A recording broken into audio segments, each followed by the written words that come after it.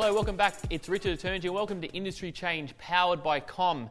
And today I thought what a better opportunity than to talk about going deep into an industry. And today I've got the president of CAFPA, David. Welcome. G'day, Richard. How are you going? Good to meet you. And David, I'm really proud that you're on the show today because I think your industry has totally changed and continuing to change. And we're talking about, finance, we're talking about assets. Explain to us what your industry does. Okay, well, I'll explain first what the Industry Association does, of which I'm president. CAFPA stands for Commercial Asset Finance Brokers Association of Australia, which is a mouthful, as you say. That's why I got you to explain Yeah, that. no, it's better, perhaps it's better if I say that. An asset finance is the market where it's commercial, it's for business owners. Our members provide finance for business owners to purchase or acquire plant, machinery, equipment, infrastructure, fittings, production equipment, trucks, transport, all that kind of equipment. And that market nationally in Australia is worth about $100 billion in receivables at any given time, and about $40 billion a year of new business is written each year, and about 60% of that business is written by asset finance brokers. Right. So they're not our figures; they're independent figures. So it's a very significant part of the economy, and finance isn't actually just about money. Finance is about being an enabler. So asset finance is a means by which businesses get the machinery and equipment and assets that will help them to grow their businesses and then subsequently prosper and to employ and prosper. And I think the whole focus on growth, when we look at change, growth is really important for any change in any industry. Yeah, and having the backing to make sure that you can invest in more resources, more products, more service, more equipment to make sure you can actually get that done and deliver results for your clients. Oh, absolutely. And access to finance is paramount. And there's a lot of small to medium-sized businesses that don't always have good access to finance. And we try to be the intermediary or the enabler who can provide Let's touch on that because we have a lot of small businesses that we work with. And when you said, it's tough to get finance to some small businesses, it is tough to get finance to some small businesses. How does your industry overcome those things? Well, what we are qualified and experienced in doing is being the conduit between the borrower and the bank. And it may not be a bank, it could be a finance company, It could be a fintech, It could be a second-tier lender, it could be private equity. But it's our job to know where to go. So if the borrower, the business owner, has a requirement of any sort, it's our job to know what the solution is to whatever their issue or their problem is. So, and we do that simply by our own experience and market expertise. And CAFPA as an organisation has a number of those lenders and banks as associate or affiliate members, and we engage very heavily at senior levels with all of them. I really like that because, when you're running a small to medium-sized business, the focus is obviously business, the focus is your clients, the focus is maintaining, and to achieve growth, yes, you do need to get finance at some stages of that growth, and the easier way to do that is the better. And you mentioned, your organisation is associated with affiliates, with partners. You mentioned before you're always lobbying, you're in the US, you're continually educating and making sure that your members have the best processes to go about and facilitate that. Oh, absolutely. That lobbying isn't just about processes, it's about making sure that there's correct regulation, and if there's any regulation that is about to be proposed, that it's going to benefit borrowers and benefit us without impeding the ability of businesses to access finance, but at the same time make sure that there are measures in place to protect business owners and borrowers from unscrupulous practices. So, and then we internally self-regulate, and we have a very high membership standard, which is a probity standard, education standard, qualification standard, which actually exceeds the ASIC standard for credit licenses. Is that right? Yeah. I'm really interested about change and how change has affected your industry and what you had to do to overcome the change. And you mentioned, it's a big on assets. So I'm assuming that the mining sort of boom would have affected lending and so forth. Can you talk about that, the change that you've had to go through? Absolutely. Our industry is an exact reflection of what is going on in the marketplace. Sure. So, and it's an immediate reflection of what's going on in the marketplace. So, as an industry, asset finance is a very, very good barometer of business confidence and business activity because we know straight away whether confidence is up or confidence is down.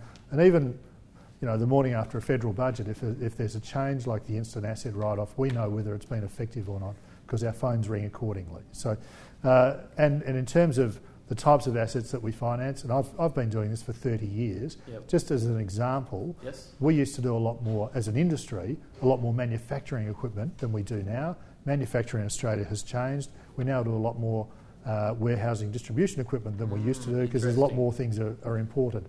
Certainly during the mining boom, there were members of and CAFBA is an umbrella organisation that represents member asset finance broking firms. So I'm talking about the individual firms, but a lot of our firms, particularly in the West and in northern Queensland, were run off their feet during the mining boom, financing plant and equipment for mining and secondary industries and supportive associated industries, even tradespeople and people who were working in those areas. But that's come off substantially, and those areas are now. In fact, there was a lot of refinancing of that equipment. A lot of it was funded on short-term, high cash flow sort of facilities, and a lot of people ran into issues with their banks on cash flow when the mining boom slowed down, and we were able to, a lot of our members were able to refinance a lot of that equipment because those businesses are still going, but they simply don't have the cash flow that they used to have. So everything's changed. I mean, it's not just our role to write the business, it's also our role to manage the business and to manage the expectations of the customer and make sure that they're able to adjust to any changes which impact on them as well. Well, let's talk about that. I love to understand what's happening in the future, like everybody does. If we understand what the future is, we're probably very rich and we can predict it. But I do believe as a president of an industry, you must have a system or some process to preempt change. What are your kind of secrets to understand when change is happening and how you're going to shift to make sure that you can stay ahead? As an industry leader, I try to, and my board, we try to have as high a vantage point as we possibly can. So we engage with Canberra, and we're actually quite involved in lobbying in Canberra on our own behalf, or on behalf of our members.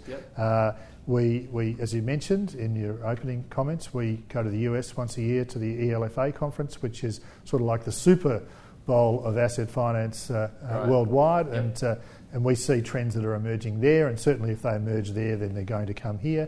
We keep an eye on technology. We engage very heavily with all of our financiers and partners, and so we get a collective view or idea of what's going to happen going forward, and of course we have to adjust to that, and we have to provide the means by which our member firms can adjust to that as well.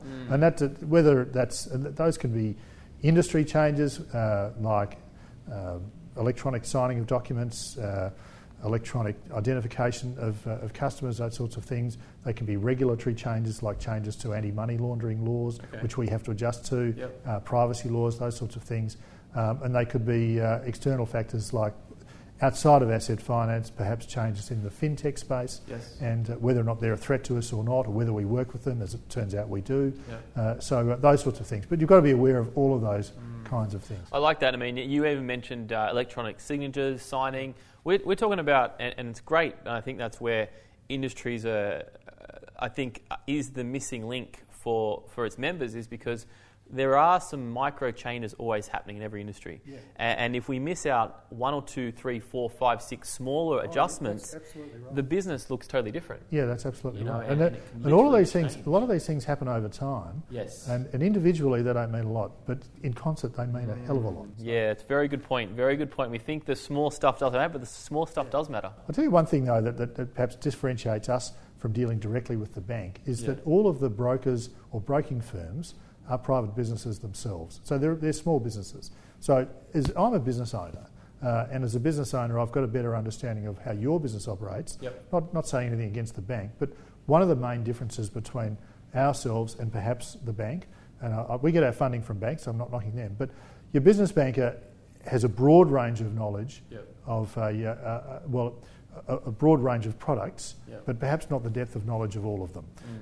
We don't try to pretend to sell insurance or life insurance or financial planning or any of those sorts of things. Most of our members are wholly and solely focused on commercial asset finance, and that's been their career, and they've come out of banking and finance, and that is their area of expertise. And there's an awful lot of things that you need to know. It's not just about car finance, that's 101.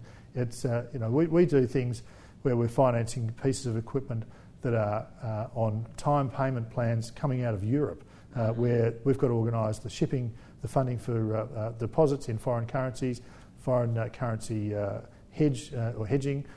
We've got to get them here and make all the payments, transshipment payments along the way, all those sorts of things. We do all that sort of stuff, and that's highly specialised. Yep. So the range of things that we do on a day-to-day basis ranges from one-off motor vehicles, but most of our client relationships are relational, not just transactional, yes. being that most business owners have an ongoing requirement for transport, for argument's sake.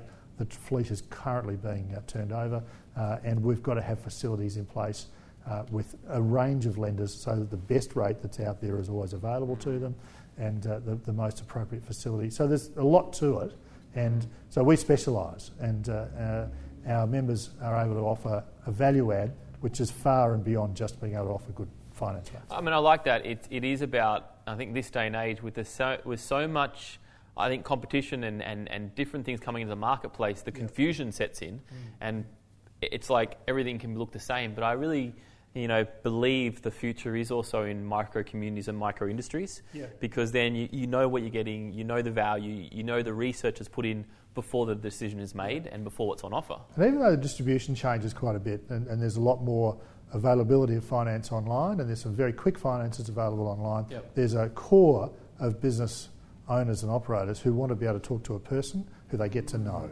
and that's what our role is. Interesting. So we're going back, we do a lot with marketing here at Com, and we focus a lot heavily on finding someone's business problem, if it's cash flow, if it's staffing, if it's culture change, and then a lot of our toolkit comes down to marketing.